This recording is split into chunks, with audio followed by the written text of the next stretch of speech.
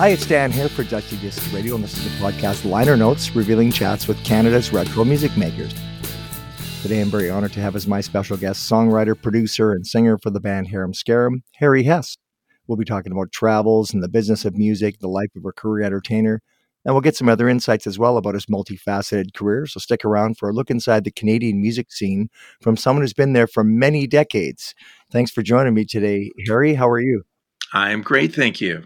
What does it feel like to be called retro? You're still Yes, I do feel a little retro sometimes, but you know what? Kind of wear it as a badge of honor these days, especially with our anniversary, reissues coming out and stuff like that. So definitely spending some time reflecting on, early days of our career and what we're doing today, and you kind of get to the point where you're pretty grateful, we're still around, still making music. And so I, like I said, I kind of wear it as a badge of honor these days. Well, good for you. And I've felt the same way as I've gotten older. I'm more grateful. And when you sing and play out of a sense of gratitude, you actually sing and play better, I think, in some ways. I found that anyway.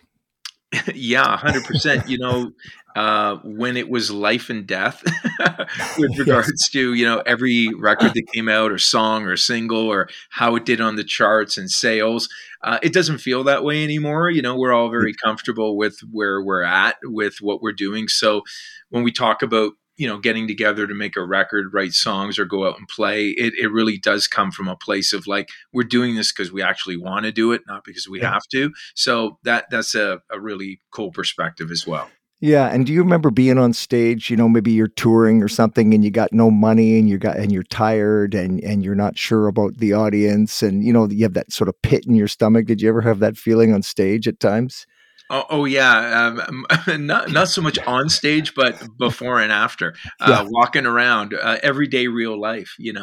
I always tell the story. Is like I remember going to a bank machine in 1991. We finished our first record, and I had $50. Jeez, yeah, that was it. I thought, this better go well. So yeah, $50. That was the big fallback. That was the big nest egg that I had at 21 or whatever. So, but the funny thing too is that that you always hear that saying, "Life is short," enjoy the ride, whatever. And then you realize, when you're 21, looking forward, it's like, oh no, I got lots of time here. And then when you're 40 years later, when you're looking back, you're going, yeah, it was a little quick. It's all one thought at this point, right? Yeah. I mean, look, there's all kinds of aspects to it. I mean, in some sense, I feel like I've been doing this forever because I kind of have been. But at the same time, like to your point, it goes by so fast. So, and it's difficult to enjoy the moments because it's usually tied into a lot of expectations and a lot of things that can cause anybody anxiety, no matter how well you're doing. Because then there's the all the complexities that come along with even having a hit song or whatever. Can you do it again? And then there's so no matter where you end up and how well you do or how well you don't do, there's kind of all this baggage that comes along with it. No matter what. So we're no different. Yeah, and one thing that helped allay that for me was the saying that life is a journey, not a destination. So enjoy the journey. We kind of always realized that. So I mean, I do think that we had a great time doing what we're doing and still do. So it wasn't like we didn't come out of the gate and sell 10 million records.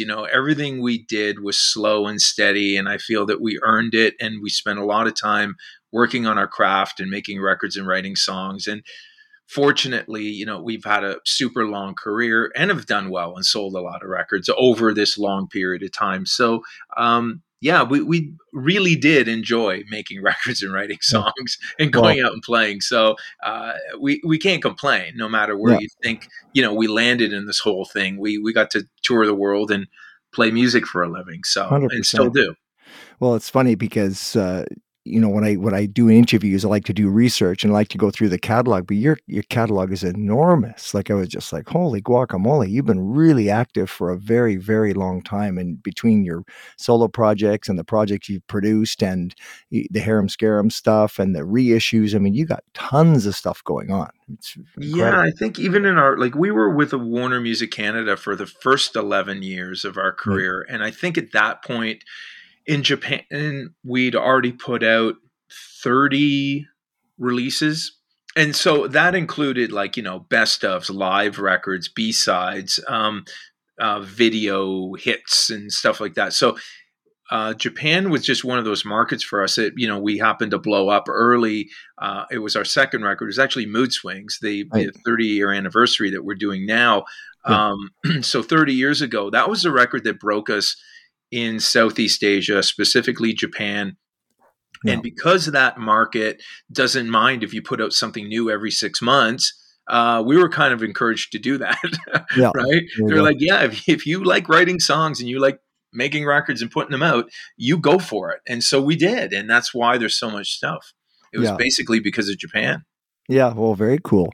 And a lot of people do say it's a bit of a numbers game, right? You got to write a couple hundred songs, and you're going to have I talked to a big record producer one time, and he said he'd produced 200 albums, and I said, well, how many of those do you think are really top notch that you like? And he said about five, Right. and Yeah. I was Yeah. like, Yeah. ooh, Yeah, like you know what, for the stars to align for you to get, in a room with a group of people that have great songs, can play great, and then after that great record's done, if it goes to a label that they also have to, be in the right place at the right yeah, time, right frame mind. The genre has to be, clicking with regards to, radio, flavor of the month, and like literally the stars have to align for yeah, all those things to be in place yeah, for you to have any kind of success. And it's definitely true. You just have to have a million kicks at the can, and that's why just doing it because you like doing it and you love, trying to better yourself and just create something better than the last thing that you did. That was the competition.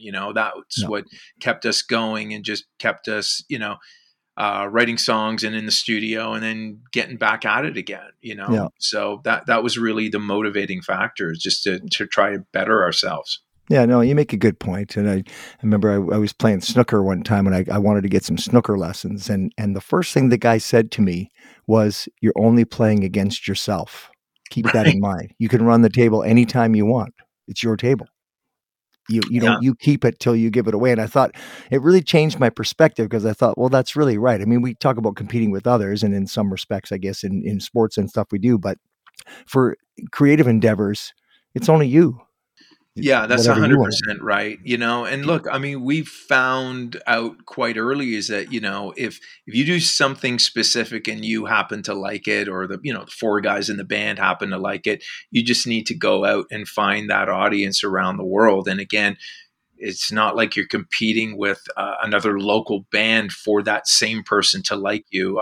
First of all, they can like many bands, and also the fact of the matter is that like it's taste, right? So when the flavor of the month comes and goes, and I talk about that a lot only because we got caught up in the whole hair band thing, Yeah. but we happen to look and sound like everybody else did at that time. They got a record deal and put out records, and we grew up listening to a certain style of music, but it wasn't the only thing that we liked and the only thing that we could do. So again, being fortunate enough to hang around long enough, we got to try a bunch of different things, and you find your audience, they stick with you, and if you know are Yeah. genuine and you show that you're in this for the right reasons, I think they hear that or see it, and they've stuck with us. So still to this day, we have a lot of the fans that have been along for the ride 30 something years ago. And so, for us, that Well, was kind of, the goal, and we just yeah, stuck with it. absolutely. And looking at some of your YouTube videos and some of the comments on there, you have some loyal fans out there who absolutely love you guys and love your For music. sure. There's no doubt about it. No, well, cool. So you came out of Oshawa in the late '60s. It's funny. I lived right in Whitby there in the late '60s myself.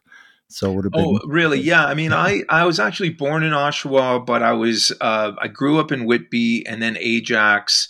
Okay. Yeah. around that area. And Cool. I've been in Oakville now for like, Yeah. 27 years or something like that. So, but definitely that Eastern Neat. Toronto kind of vibe. Yeah, I knew it So, well for many, yeah. many years. Very well. We moved out to Vancouver. I moved out here with my parents shortly after that, so I was Yeah. the West Coast guy. But so, were you like a child prodigy, or what was your training? And your did you just have a No, natural bent, or no. I mean, like, you know what?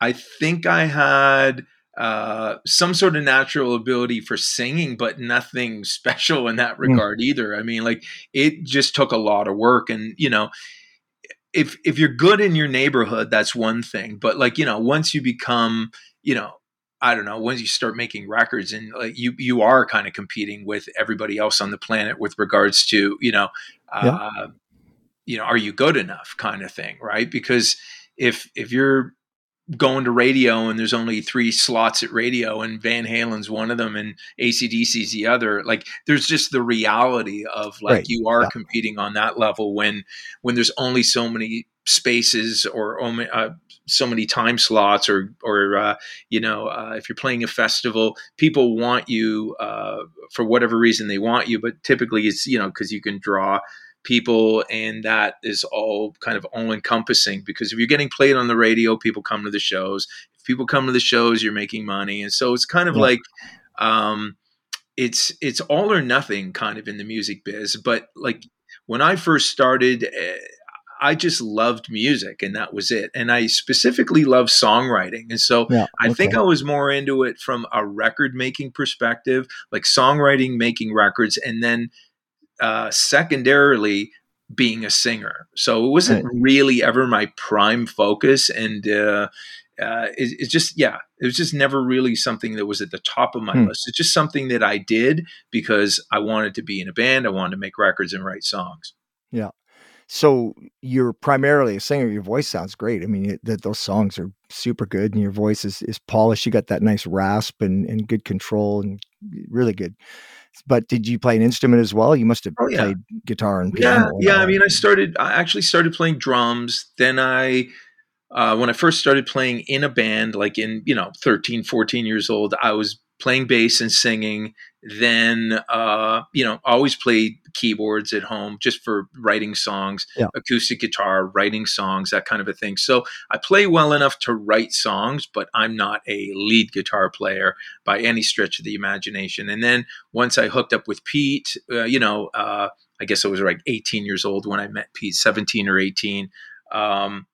Having a guy that can play like Pete, I Yeah. literally don't need to touch that thing Yeah. when he's around, right? Yeah. It's like, Very here, good. Pete, Yeah. there you go, you do this. Yeah. So, Yeah. yeah, Well, good. Well, I mean, everybody's drawn to what, their affinity, and if songwriting and sort of running things is your thing, then that's your strength. But I was curious, you got a record deal early, right? Like how did you come up and end up with a record deal?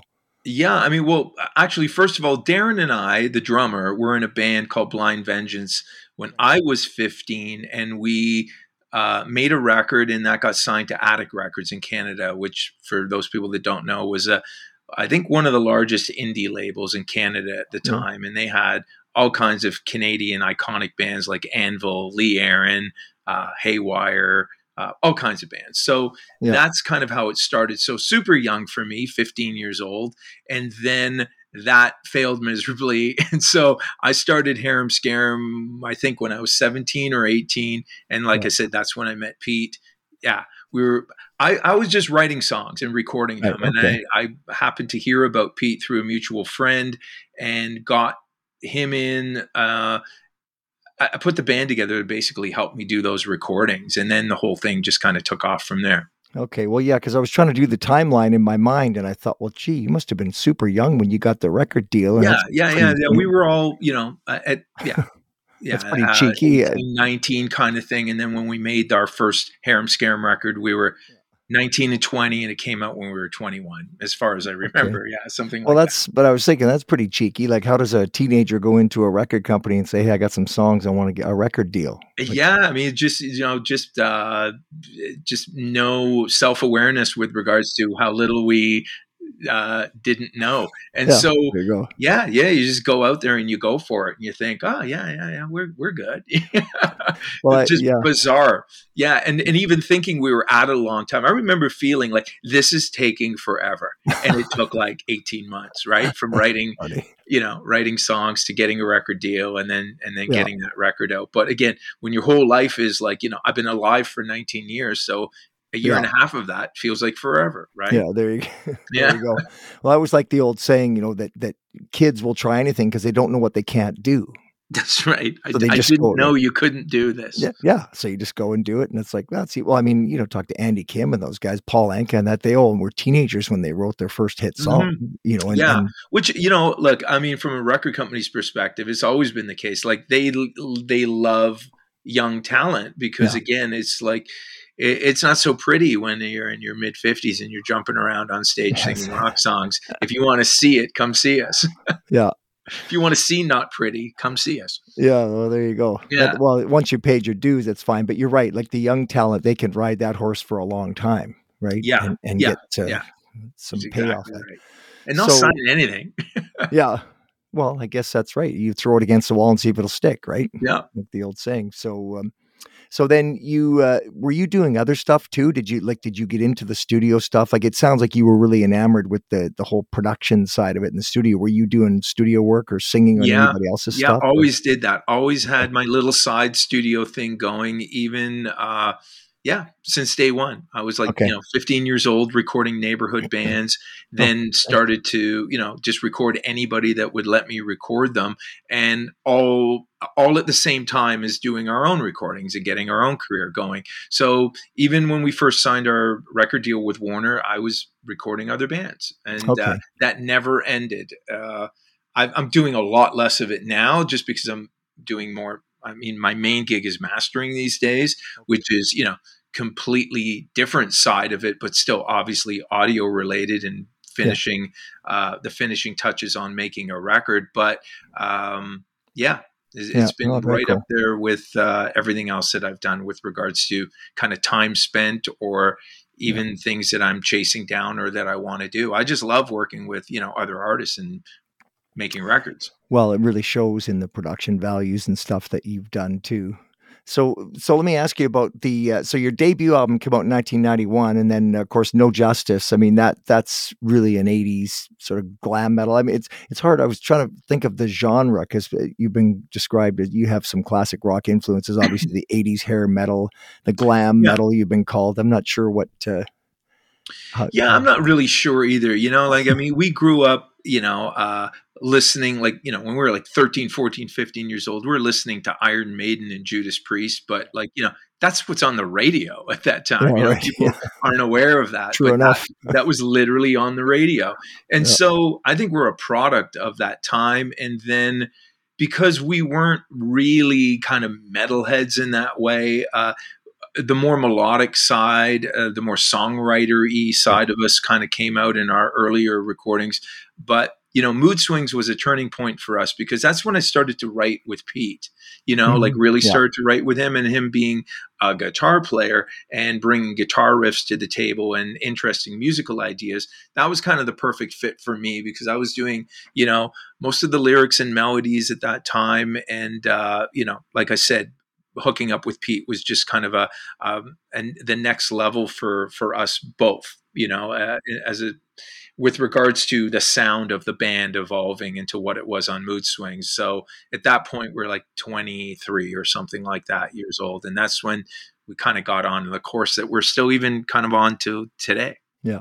Well, I do like the idea of the melodic part of it because some of the metal can be a little dark and a little monotone, and Yeah, to me, the yeah, best metal bands were, you think of a Whitesnake or Scorpions, or you guys were right yeah. in that sort of genre where Yeah, you got, that's right. And you know, again, it was just kind of in the wheelhouse of what we were doing at the time. So we couldn't help but being influenced by them. And Def Leppard was a big one for me yeah, too, which was kind of like, in retrospect, very poppy. I mean, they were probably, the most poppiest version of what you could think of. But at that time, you didn't question it. That was just what yeah, was on the radio. yeah, But we looked at that and went, oh wow, we could do that. We love this. yeah. That's what we Well, want to do. And so a lot of our production style, a lot of the approach to making records, but then it goes all the way back for me, like to the 70s of like Queen records, where yeah, like I was heavily influenced by Queen. And but modern day kind of version of that would have been like the poppy sensibilities of Def Leppard, but the more kind of esoteric approach to record making like Queen, which was allowable in the 70s, but not so much in the late 80s, early 90s, yeah, just because record companies just weren't interested in interesting stuff. They were interested in stuff that sold. And so it was all about kind of writing hit songs. And that's why in our career, we've always, kind of leaned towards crafting songs that kind of could be played on the radio, because yeah. anything else, like, you weren't going to have a career, you weren't going to make another record. So we had to kind of fall in line there, but we did happily. Yeah. No, it was good, and you got nice acoustic guitar breaks, lots of great harmonies, you got the keys. I mean, it's very listenable melodic stuff, which I prefer because I wasn't really a thrash metal guy or a heavy metal guy per se, but that Yeah, stuff I like. So yeah, I think you yeah, bridged it quite well. So Mood Swings slowly slipping away again, really, really 90 or sorry, really 80s looking stuff. Like 80s, you got the big hair, you got yeah. that look, you got the guitar solos with the dive bombs and the tap and whatever else you're doing. It was very 80s or very 80s. So how did you bridge that gap between that into the 90s and the grunge when it hit? Yeah, I mean, well, it was a bit of a shocker for us. I mean, that the whole, the rug just got pulled on all of that stuff. And, with regards to support at radio, video support, and even label Right. support. But, luckily for us at that time, we started doing well in other countries. And, Hmm. in Europe and in Asia, it wasn't as, for a lack of a better word, like, it wasn't such a violent turn on what Yeah. was, so here in North America, like, any band that had any kind of association with that look or sound got dropped, and so they weren't on a major label anymore, like, overnight. And I'm Okay. sure anybody that knows that genre in that time knows those stories, right? All Yeah. those bands just kind of like, they were shunned from the music business. And then Nirvana took over, grunge took over. And, oddly enough, like, appreciating music, like, I liked a lot of that stuff. I Yeah. mean, not all of it, but I really liked Alice in Chains. I really liked, some Soundgarden stuff. Love Chris Cornell's voice. And, so there were lots of things about that I really liked. And Yeah. we just kept doing what we were doing. And fortunately, we kept selling records, kept building a fan base around the world. And so our record company wasn't about to drop us because, quite honestly, we were making the money. Right. So Yeah. that's what it came down to. We were just doing well. Yeah. So we got to keep going. Yeah, cool. So two good points there. One is that the monumental shift that took place in North America didn't really happen everywhere else to the same degree. Yeah, to the same degree, I would say. Yeah, It's not that it didn't happen; it just didn't yeah, happen. Yeah, to that degree. So if you went to Asia, and we did like tons at that time, we'd go to yeah. Japan twice a year. We'd go do a Right. promo tour, and then we'd go do a real tour. And they were aware of what was happening in America, but they didn't abandon the bands that they loved like 6 months ago. Right. Okay. Right. And And that yeah, was the same thing in Europe. I mean, you could go do a festival in Europe, and you could see that the headliner was, Van Halen or something like yeah. that. But Van Halen at this point, they weren't the cool band anymore. Guns N' Roses was, right. Right. So Yeah. there was a real shift in the way things were going. Or Bon Jovi could do an 80,000 seater soccer Sure. Yeah. stadium in Europe, but in North America, yeah, you were one of those guys, right? Right. So Yeah. we got lumped into that pile here, and honestly, it was fine. When you Mm. think about Canada, I mean, we love Canada. We're from Canada. We're proud Canadians. But as far as the music industry goes, I mean, Canada is less than 3% of the world market. It's Right. not Yeah. something you need to be concerned about as far as your career goes. We just happen to Yeah. live here, and in retrospect, it just kind of made us work harder because we were kind of nothing here, like, Yeah. we were just that band. We put out a couple songs. Some people had heard of us, but Yeah. in pockets of Europe and Asia, we were having number one hits and selling Yeah. lots of Yeah. records. Oh, Yeah. very cool. Yeah, and the second point, just to pick up on what you were saying, is about the grunge genre. We had that exact conversation literally 2 days ago about you can't dismiss a whole genre of music. Like "No Excuses" by Alice in Chains is just a great song, and Chris Cornell's voice, like there was some good stuff in there. Yeah, Just I wasn't a real fan. I wasn't a real Nirvana fan, and I wasn't into the whole grunge thing with the hat on backwards and the sloppy clothes and stuff. That really yeah, didn't, I was more of a glam 70s or 80s yeah. guy. So, but so how did that influence you or impact you in any way as far as your songwriting or the genre that did you adjust to that? Yeah, I think to be honest, we did only because it, it's not like we were doing the first round of songwriting or what because it only happened to be what we were kind of climatized to at the time. And again, I know that sounds weird, but if you're just a fan of writing songs and making records, we weren't that married to, let's say, the production style or the way we looked or anything like that. I mean, we all cut our hair off and like we were just Yeah, going like, okay, well, that was that, and now we look like this. I mean, we really didn't think too much about it. It wasn't like a planned, like it wasn't like we were Kiss and had a look, yeah, right? In that sense, right? We just kind of looked like everybody else did at that time. And so when that went away and it changed, we easily embraced it and just went, yeah, we don't look like that anymore. Nobody does, right? yeah, right, yeah, So that was that for us. But you build a yeah, fan base on a sound and a look, and without continuing that to some degree, you're alienating your fan base. And I know that we did that yeah, to a lot of people as we went along, because we did records that just sounded like garage band power pop. We did records that sounded kind of grungy at some points, like Metallica meets Queen. Our third record, was the least favorite of our hardcore fans, but then we got all kinds of new fans that were musicians and into weird, dark, kind of like, yeah, more not melodic stuff. So we've kind of tried it all over the years. And, now over the last 10 years, we're just kind of back to what we do naturally, which is, we write melodic songs. They're kind of presented in the way of like what you'd think about a late 80s, early 90s band would sound like, because yeah. that's so long ago now too. I'm not even sure what that is, but now it just feels like it's us. It's not even really defined by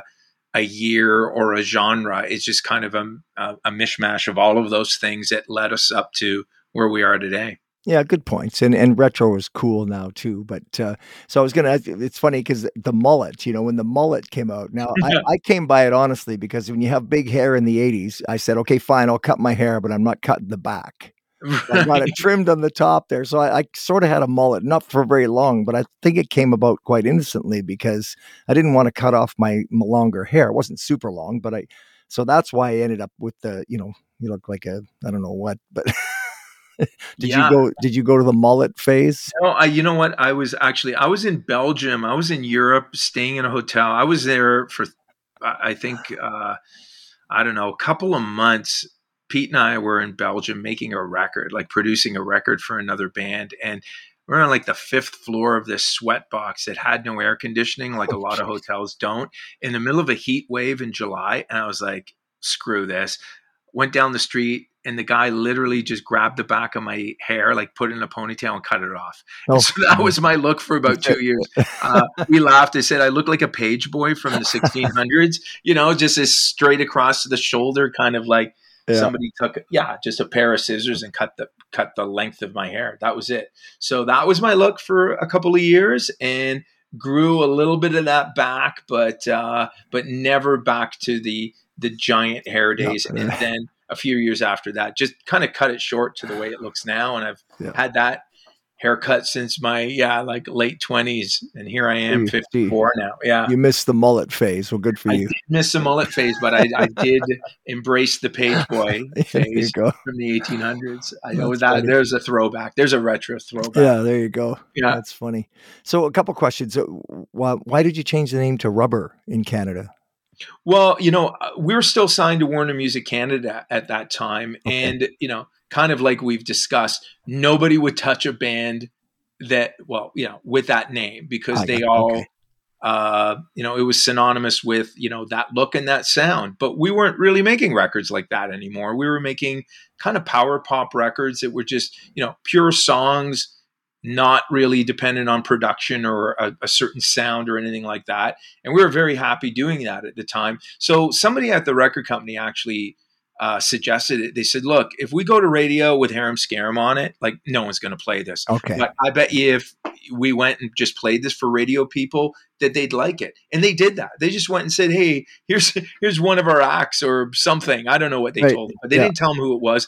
And we got an amazing response from radio stations. And still back then, you got to remember, it was all about getting on the radio, right? Yeah, it really was. Yeah. And so that seemed to be important to them. And we didn't argue it too much. They were like, hey, you know what? If you want to come out under a different name here, let's do that. We didn't really think it through very well because the territories where we're doing really well at that time, they were like, well, no, we're not going to do that. So literally we're Harem Scarem in Japan, Harem Scarem in Europe, and we were Rubber here, And we're, just like there's no foresight into doing that. And we just thought, oh, okay, well, that was a bad idea. So well, I guess, but you make a good point. Like the overriding point is a good one because people label you. So you want to develop a brand and they know who you are as Harem Scarem, but then that becomes your prison too, because they go, no, we don't want the 80s sound. That's exactly what happened to us. Yeah. And to prove the point,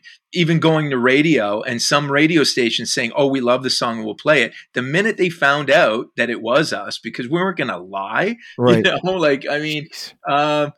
Some of them just said, oh yeah, we're not going to play that now. Yeah, because of who you were. And so, you learn that, this is not, it's a business and they're all protecting their interests and doing what they think is right.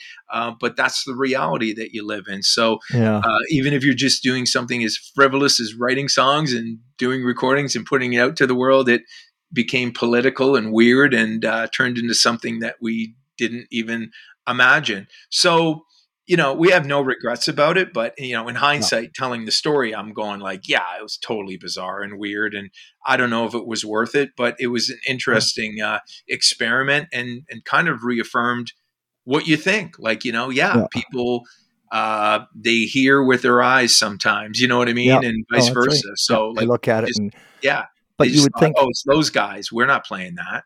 Oh, but why would they be predisposed against it? I mean, Andy Kim shared that with me. He said, after Rock Me Gently and stuff, he just wanted to submit songs, and they if they submitted it under his name, they would be rejected because they wanted fresh new stuff. So he had to submit songs under a different name.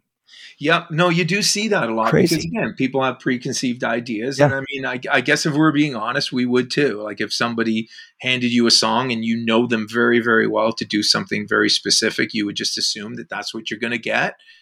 And right. But it's just, but good is good. That's what I thought. If you write a good song, I don't care who it is. It could be Joe Blow down the street. Who cares? No, I agree, but not a lot of people share. Well, I don't know if not a lot, but I mean, the world kind of, it does discriminate with things like that. So we, especially in a world where art meets commerce and people try to make decisions based on, probably commerce before art, but if it can slot in the way that it fits their narrative, then I guess it makes sense for them. And if it doesn't, well, then they stay away from it. But you're kind of the casualty of whatever's going on, at the time within the music business, or just, even a cultural shift with regards to music, like when grunge came out. It's like every band that kind of got labeled as a hair band or a metal band, like all of those artists were like, and everything they did after that was immediately dismissed as, we don't care about you anymore. From a radio record company, Much Music, what's the, MTV perspective, like the gatekeepers, like the people that actually help you fuel a career and get you out there to the world. Those people just decided that you're no longer valid. And again, we never did well enough to actually even be affected by it. Like that was when we put out our first record that week, Nevermind came out. or the first, yeah, that big Nirvana record. There's a funny ticket stub of us playing on a Friday night. We had our album release party, and on the same ticket stub, Saturday night's Nirvana Oh, gee. on the same ticket stub, and Wow. it gets passed around a lot. And we laugh about it because I said, "Look, that was Friday night was the beginning of our career. Saturday night was the end of our career." Yeah, well, there well, it's Right? funny You because know, we had 24 hours of like, you know, yeah. bliss of, just Well, not it's understanding what was going to happen. it really was a seismic shift. I mean, because much music was running Power Hour, and they had run those '80s bands and the big Yeah. stages and all the big Yeah. lights and the big hair. They'd run that for close to 10 years by that point, right? A Yeah. good 8 or 9 years anyway. And Yeah, so I and guess we were just too young to be making records and participate in any of that.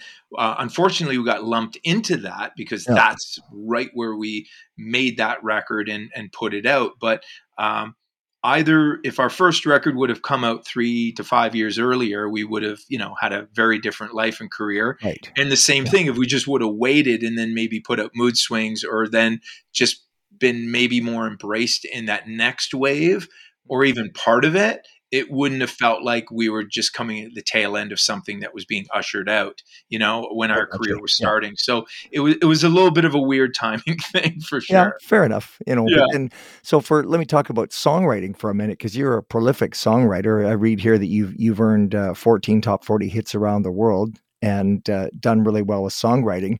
And I'm Yeah. always curious with songwriters because that not everyone is good at that, as you well know. There's lots of guys in bands, but few of them are good at writing songs.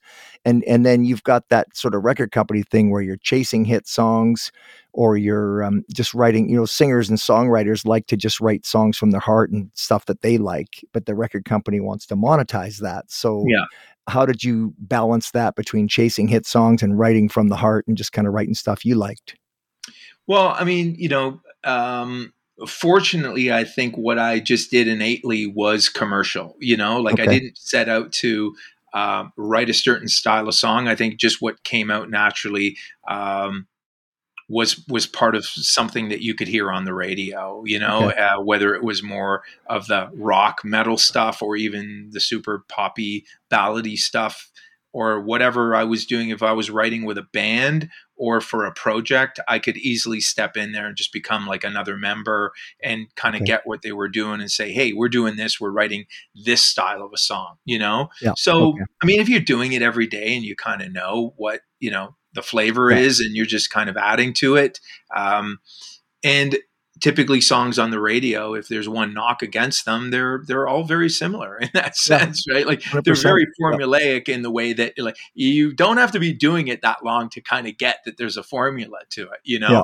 and a certain style. So, if you're writing songs and you're pitching it to an artist, they actually can be less personal because of the fact that you're pitching it to maybe one of 20 artists that might want to do it. So the more Right. personal you get, the more you're alienating the potential, artists that might want to do it. And so when you break it down, you go, well, why is this stuff on the radio just so, generic? Well, because it was actually written for 20 people. Yeah. There you go. 20 different Yeah. artists could have done that song.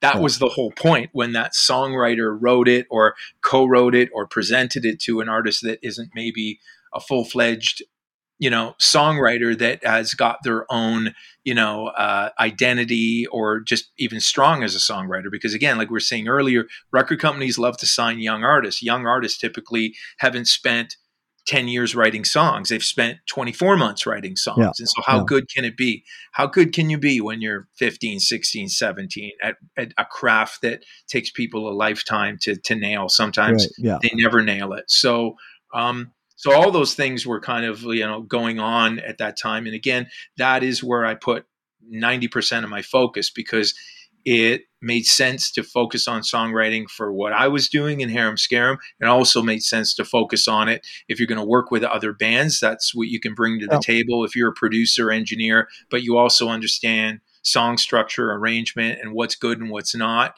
That's really what it boils down to. I mean, it's taste. There's no magic to it other than it's a craft that you can work at and learn. And then other than that, what makes you work on this song idea versus that song idea? Well, hopefully there's something in your head that goes, this one's crap and this one has potential, or this one's really great. Let's work on the really great one.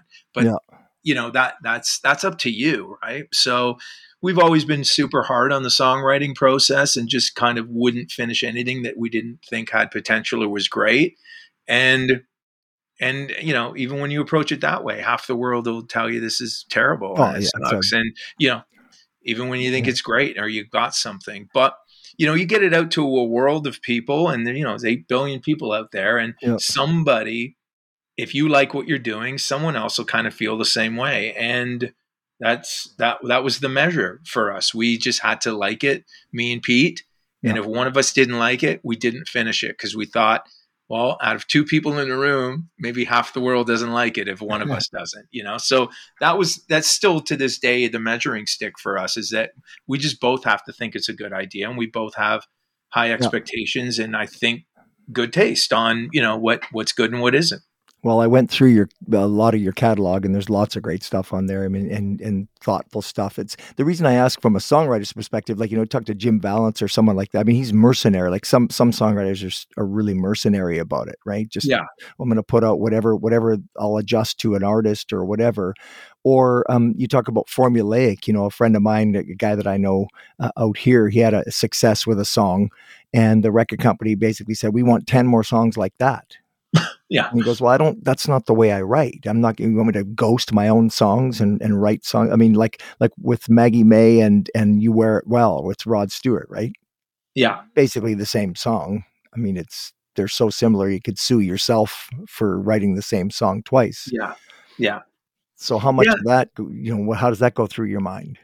At the end of the day, it's really, it's just so tough, because the two, commerce and music, the two twain shall never meet or Yeah, shouldn't, there you but go. they have to, Yeah. So, I mean, I'm sympathetic with regards to, what record companies are dealing with, and what they're trying to do. And if something works, the mindset is do it again. Right. So Right. that's where Sure. that comes from, where they're saying, if this song was a hit with this formula, just do that again and Yeah. keep doing it. But I don't know a lot of artists that had a career just doing the same song over and over again, and that lasting for any amount of time. Yeah.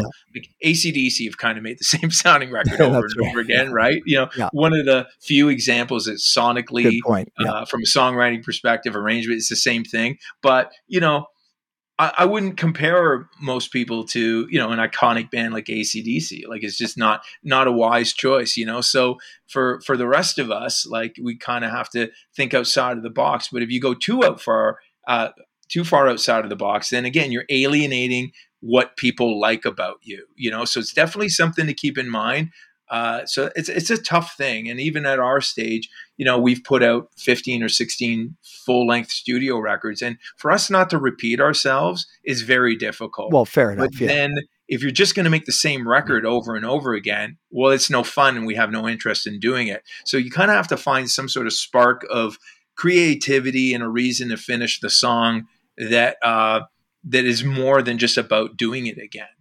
So Yeah. that is a challenge for sure. And No look at doubt. the bands that completely rebranded. I mean, look at David Bowie from the 70s to the 80s, or ZZ Top. There's a handful of bands that completely transformed themselves in their writing style and their presentation to the world.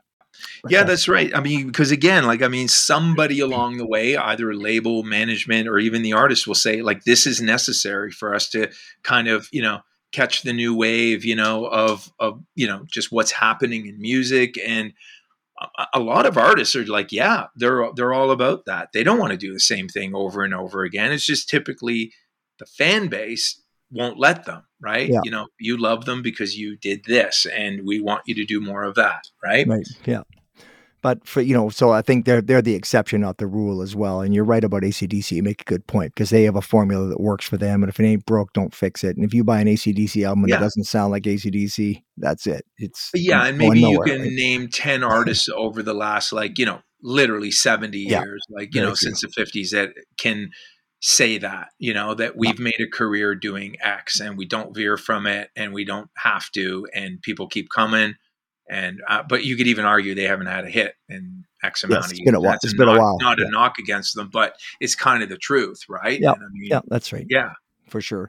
So let me ask you about artificial intelligence, because I had a big forum discussion just recently on that. Because my argument was it's going to completely change songwriting and music, the music business, because uh, these machines will be able to generate new melodies and new lyrics and even mix parameters on albums and stuff, like old Steely Dan albums and stuff. They'll be able to do all of that. What's your view on that? Yeah, I mean, we're at the beginning stage of something probably pretty revolutionary with regards to AI and just the way things are done. It's not like it's totally new. There are aspects of it that have existed in record making for quite some time, but not to the degree of like it's available to everybody. Like if you even type in a subject in the chat GPT and you ask it to write two verses for you, here's the song title, here's the Yeah. synopsis of what I would like this to be about, it'll spit out some pretty good stuff. Now, again, I would use it as a jumping off point where I'm saying, oh, this gave me some great ideas. But, in the past, there's been lots of ways to kind of, get ideas and, research things, look up stuff. And this is just a really quick way to focus whatever thoughts or whatever you kind of want to bounce off this thing. I said, to somebody the other day, we were talking about this very subject, and I said, it's kind of like another co-writer. You know what I mean? Like you've kind of got another guy in the room now that's feeding you some Right. Yeah. information where you might just go, oh no, that's totally off the mark. But again, I feel it's going to come down to taste, right? It is going to come down to, would you want to say that? Well, yeah, here's 30 things you could say about this subject. Do you want to say this in the verse or do you want to say that? So there are your options, and they always existed. And unless you had no clue of how to articulate what you're thinking, it's going to be, I think, just a quicker way to get there, from a musical Okay. perspective. So I wouldn't say that about everything, but as far yeah. as music and record making goes, I think it's just more options that you can help you get there a little bit quicker and give you some ideas that maybe you wouldn't have thought of or would have taken you 3 weeks to think of that line. I don't know. Okay, so that's a fair point. But then if you look at the music part of it, like we could be going from the horse and buggy to a Mach 1 race car here if Yeah, for example, AI could scan all the known melodies. I asked John Capek about this, about the saturation in songwriting, and he yeah, figures it's getting saturated. But so the AI could scan all the known melodies and write unique melodies and know that they're unique melodies right away. And someone could sit at home and write thousands of these or yeah, millions of these potentially, and they would yeah. all be unique melodies. Some of them would be good. You're right. You'd have to discern. Some of them would be good. Some of them wouldn't. But it's really going to squash the creative enterprise of the human being writing songs. No. Yeah, to a certain degree. I mean, when you say, I mean, I've always been of the mind that there are only so many things you can do. There's only so many notes and so many There's 12 chords, notes, and right? even within those limited amounts of notes and chords, there's only so many that you can string together that are actually musical. Mm, In the sense that that's something you hear on the radio every day, and and maybe some of your listeners are aware or they're not, but you could almost play the same chord progression to 90% of the hit songs that are out there right now on the radio.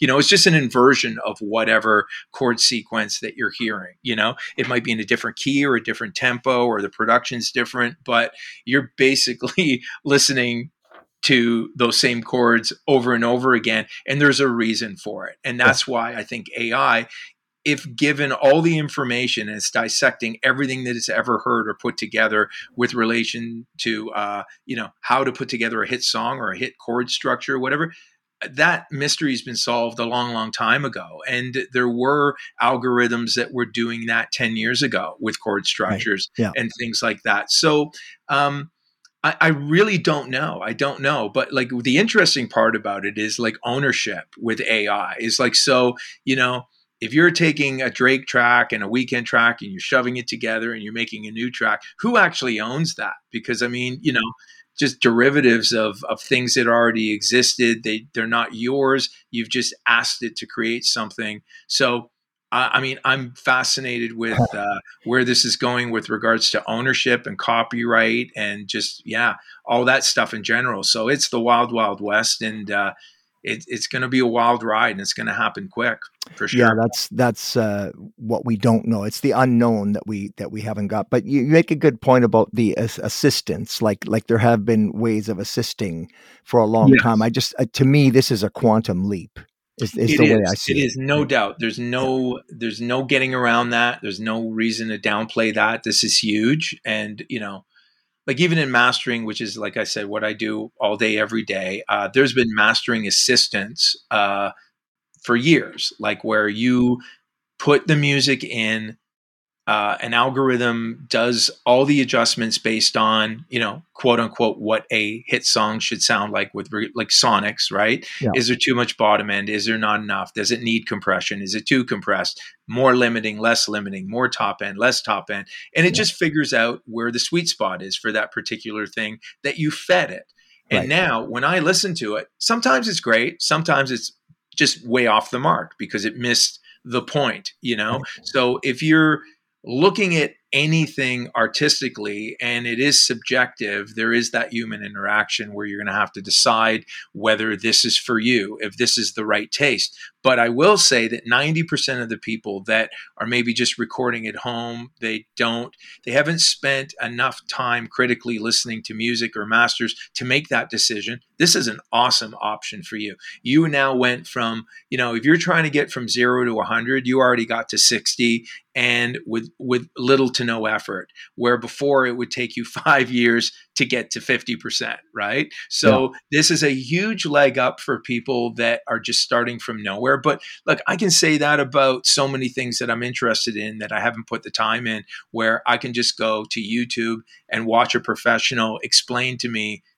whatever, even if it's like how to Yeah. fix a dishwasher. Oh, So I there's just lots of things like that where, like, you're just being aided and assisted along the way, sometimes for better or for worse, but still, like, you need to have some sort of common sense, I think, to apply to it. And when you're dealing with art, it does come down to taste. Well, yeah, again, fair point that there's always going to be a human factor. But so the analogy I used is, if you have a sore back and a robot rubs your back and your back feels better, you don't really care, right? Right. It doesn't need to be a human. If a No. robot can massage your back and you feel good. So what I'm saying is that if people take the mixed parameters of, say, let's say a Steely Dan album and they generate through AI another Steely Dan album and people like it, no one's going to care. No, that's right. And again, maybe there's people out there that just are casual listeners, and there's so many of them because look, there's a lot of genres of music just based on the fact that they're casual listeners. They're not listening for the purposes of enjoyment of music. They love it as background music. They Right. love it as Yeah. this. Like, it's an accessory for them. It's not a necessity in the sense that this is what I really love, and it takes me to this amazing place like music can. So again, all these kind of varying degrees of listeners that might have a feeling about it or might not. Like, there's a lot of genres that are specifically based on, I love this specific thing, and it's a subgenre of something, but there aren't a lot of people that are into it. So maybe there's just more categories now that will be kind of enhanced. Yeah. Um, Okay. with AI. And look, I mean, I don't mind the idea at all that there's maybe a level playing field now where before you had to have a lot of money to get into a studio, to work with a producer, engineer, all this gear. That's all gone now. Like, you can really create something great on your laptop at home. All the professionals I know, we all work at home on our laptops now, as well as we know how to use the old gear and all that stuff too. But new people coming up, they don't need to go through that or the expense of it. But Right. the thing that you lose is the interaction with people that have been there before, is just like trying to figure out everything on your own, but maybe AI is your teacher, and maybe AI is that extra person in the room that kind of has a wealth of knowledge that AI can bring that to the table quickly. I don't know what anyone's going to do with it though. Like, I don't know. Like, it could Well, be the greatest thing ever. It could be equally a train wreck. We went from making records on analog with no pitch correction, no way to save any bad performances, to being able to save the worst performance ever. We can put people in tune in time. We can generate everything, synthetically, that used to have to be organic. And I would argue that we're making worse music today than we were 20 years ago or 30 years ago. yeah, So but if you said to me when I'm making records on a 2-inch tape and I've got to sing every word in tune, go, Harry, there'll be a time where you don't need to sing every word in tune. You don't even need to put it in time. yeah. There'll be an algorithm or a program or an application that can do that for you. Just get in the ballpark. You know what I mean? I would be like, that is going to be the most amazing thing ever. And now that we're here, it's not the most amazing thing ever. I can still suck because my idea sucks. And now that we're inundated with people that are on the same playing field, no one's blown away by it. If I heard a great demo in the 70s or 80s, I'd be like, wow, how did you do that? Because not anybody could just go to a studio and make a great sounding recording. Now everybody can go make a great sounding recording. It's almost like, what's your excuse if you can't? So it's weird, right? I mean, it's Yeah. it's kind of backwards, of what you think it would be, but it just comes down to taste and what Well, you're I appreciate that putting into it. perspective. I hope that you're right. When the livery stables were promoting horses and the cars came in, there was a lot of people that owned livery stables that said, "No, I'm just going to keep riding my horse and I'm going to keep the livery Yeah, stable going." And yeah, eventually, history just pushed them out yes, because they yeah. had, Yeah, no, I'm a big believer. I always say tech wins. It's just that maybe, at my age, I'm just less worried about it, just because where I am in my life and yes, career, that I'm just happy to kind of keep going, doing what I'm doing, because hey, I can yeah. without a lot of consequence. But if I was like 25 or 30, I'd probably be a lot more concerned about it. So Yeah, right. Okay. yeah. Well, no, fair. I just wanted to get your take on that because you're obviously been in the game for a long time and you're a producer and the old studios. Like there's still a lot of studios around. I was at the Armory last week recording in Vancouver, Oh and yeah. but some of them are some of the other studios have gone by the by, right? Because it's just not the money's not there. The big record company money is not there now, and people are recording at home, like you said. Oh, absolutely. And again, like, that's been going kind of hand in hand. And again, it's genre specific. If I'm doing dance music or even mixing something now, I don't need to be in a $2,000 a day room to mix a track. You can do that in a different space. And there's all kinds of amazing things that allow you to do that. I mean, there's headphones that can simulate being in a large studio. Are they Yeah, great and do they work?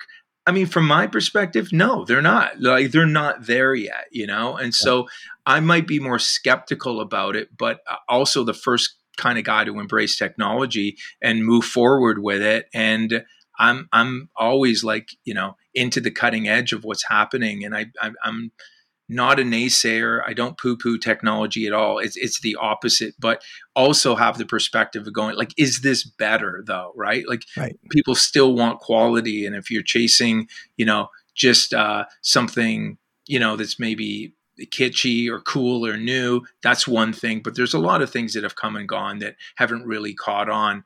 Uh, from many perspectives, but I think for me right now, if I look at technology, I say it's an amazing tool, and that's how I use them. Like, they're just tools in a toolbox, but it's still up to me to put something great together. If you hand me a hammer, nails, saw, even if a robot could do it for me, I still have to kind of tell it how to do it or what it should Yeah. look like, or if that's good or what isn't. I don't know. I mean, just spitballing, No, the analogies, but I haven't really seen anything compelling yet where someone put something together. I go, that's incredible, and no human could have done it. yeah, okay. No, you make good points. I appreciate it. I wanted to get your perspective on that because it was something at the forefront of my mind. And it's funny you say that because a good friend of mine who's in his 60s now said that exact thing. I'm glad I'm not 30 Yeah, because I've no, it's had, true. It's true. so I would be probably yeah, thinking everything. yeah.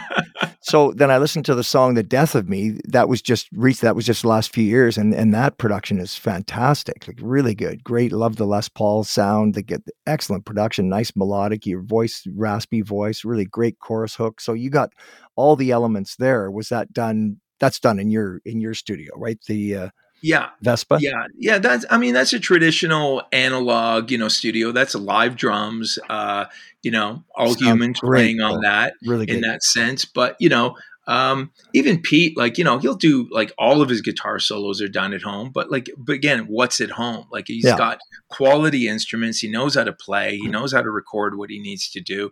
I've been doing vocals in my home studio for 20 years, even Yeah. longer. Okay. Because my studio would get booked and I wouldn't book my own studio just to record my vocals, right? So the studio turned into a place where you had to go to do everything, to a place where you went to do live drums. Bands would get together to kind of cut live off the floor or do things that you needed a space to do it. So the recording studios turned into a place for people to gather to do whatever they need to get done, right? But it doesn't mean Yeah. you can't do those things elsewhere. Yeah, and that's But exactly. drums Yeah. are a tough one, and I did mix Yeah. that record on an SSL. Did you? Um, Okay. but I also mix, at home on a laptop or like a computer that I could, like a Mac Mini where I could walk out the door with the whole rig in 5 minutes, Right. and I don't honestly feel like I'm disadvantaged sonically Okay. by going that route or either. If you're capturing the tones you want, you're recording the parts that you like, and you've got it down. It's just a matter of balancing and kind of knowing how to get it over the finish line, and you can do it a bunch of different ways. Yeah. Okay. Well, I would recommend to any of our listeners to listen to "The Death of Me." It was 2020 you put that out?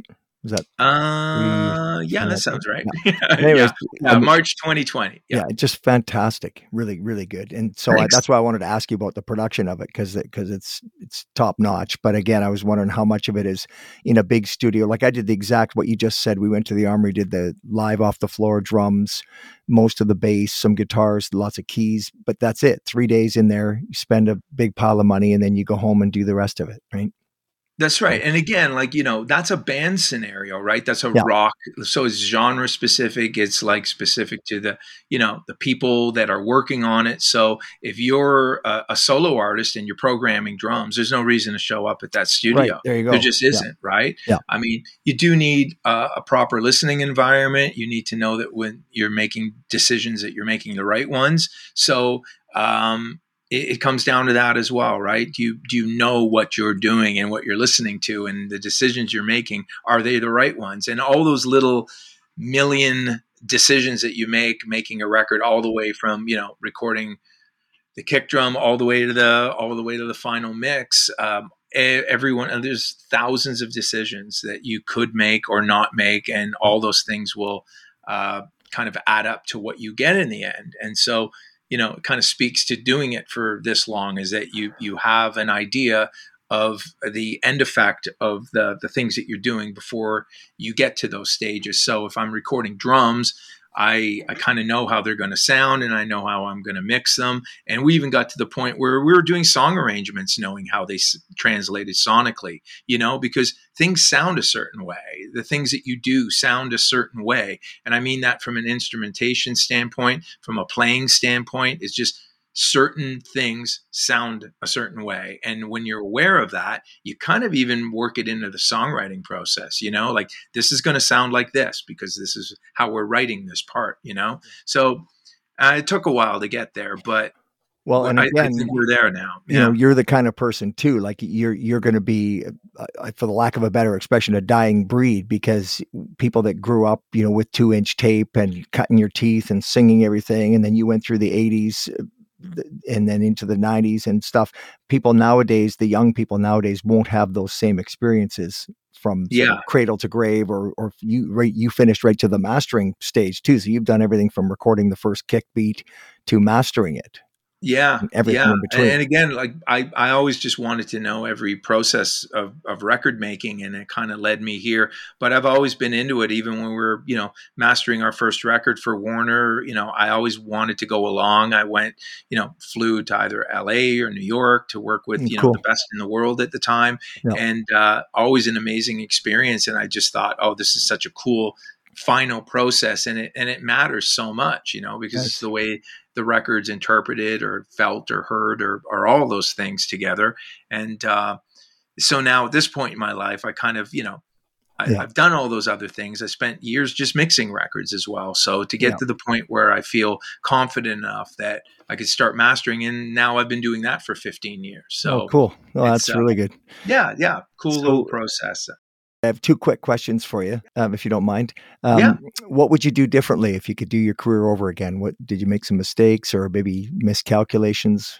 Yeah, you know what? I mean, honestly, no regrets. And I mean Okay. that in the way that, everything led somewhere else. And even the mistakes, we learn from them. I kind of, am mindful of the things that kind of went wrong and try and fix it for the next time. Mhm. So no one's going to go out there and just nail everything all the For time. sure. That's not life. That's Yep. not anyone's career. And so it's kind of how you deal with the rejections or the things not going well. And I, happily used it as a learning experience. It's not that obvious at the time, but in retrospect, it is. Yeah, it's not so fun at the time, Yeah. but now in retrospect, I'm no regrets on any of it. Yeah, good. Well, that's good to hear. I mean, some people come to a fork in the road, so you can sign with one or the other, or they make a bad decision. That one lady fired her manager and said it was the worst decision she ever made. And Right. Yeah. We never did anything that dramatic, to be okay, honest. And yeah, if we did, if things happen to us that are in my memory, they're good things, yeah, like good, Japan for the first time ever and stuff nice. like that. Yeah. Yeah. Like really cool stuff. And then the last thing, you got lots going on, right? You're still fully engaged. I mean, your catalog. I would encourage people to go and look at your website. You got Harry Hess. .net, and then you've got haremscarem.net. There's tons of stuff. I mean, you're so prolific and you're still fully active. Yeah, the haremscarem.net is something like we don't really spend a lot of time updating those things. Okay. My mastering website is for anyone's interested, it's hbombmastering.com. Okay. Um, and that's got the projects that I'm, my ongoing mastering projects on it, and haremscarem.net, like you mentioned. And then the newest thing that I'm involved with is something called Sing Market. So singmarket.com. That's Nice. SINGMARKET.com. And that's where we just re-released the 30-year anniversary of Mood Swings. Yes. And Cool. what's cool about that is it's kind of like cutting edge tech in the sense that we're minting music NFTs, but we're marrying them together with a physical product. So if Nice. you go and you buy the 30-year anniversary vinyl of Mood Swings, it's actually minted as an NFT on the blockchain as well. Nice. So some really cool stuff there happening Yeah. over at Sing. And yeah, I'm really into that and launching that and doing that for more artists as well. Yeah. Cool. Well, one of the cool things about doing this podcast is I get to revisit certain catalogs and talk to people like yourself and stuff. And, I've been impressed more than not at times. And with you going through your stuff and the things that you've done, really impressive. So I really appreciate you taking the time to talk to me. Oh, And thank you. yeah, Thank you. really Anytime. excellent. Many thanks to Harry Hess for being part of the Liner Notes podcast and sharing some insights from his incredible life in the music business. More information, as we said, harryhess.net. And then you have Vespa Music Group as well. That's vespamusicgroup.com. Lots of information, active on Facebook. We hope you enjoyed the podcast and invite you to subscribe to it and share it on social media so others can enjoy it as well. And we also invite you to listen to Dusty Discs Radio to hear music from the Canadian artists you're hearing on this show. So until next time, I'm Dan Hare.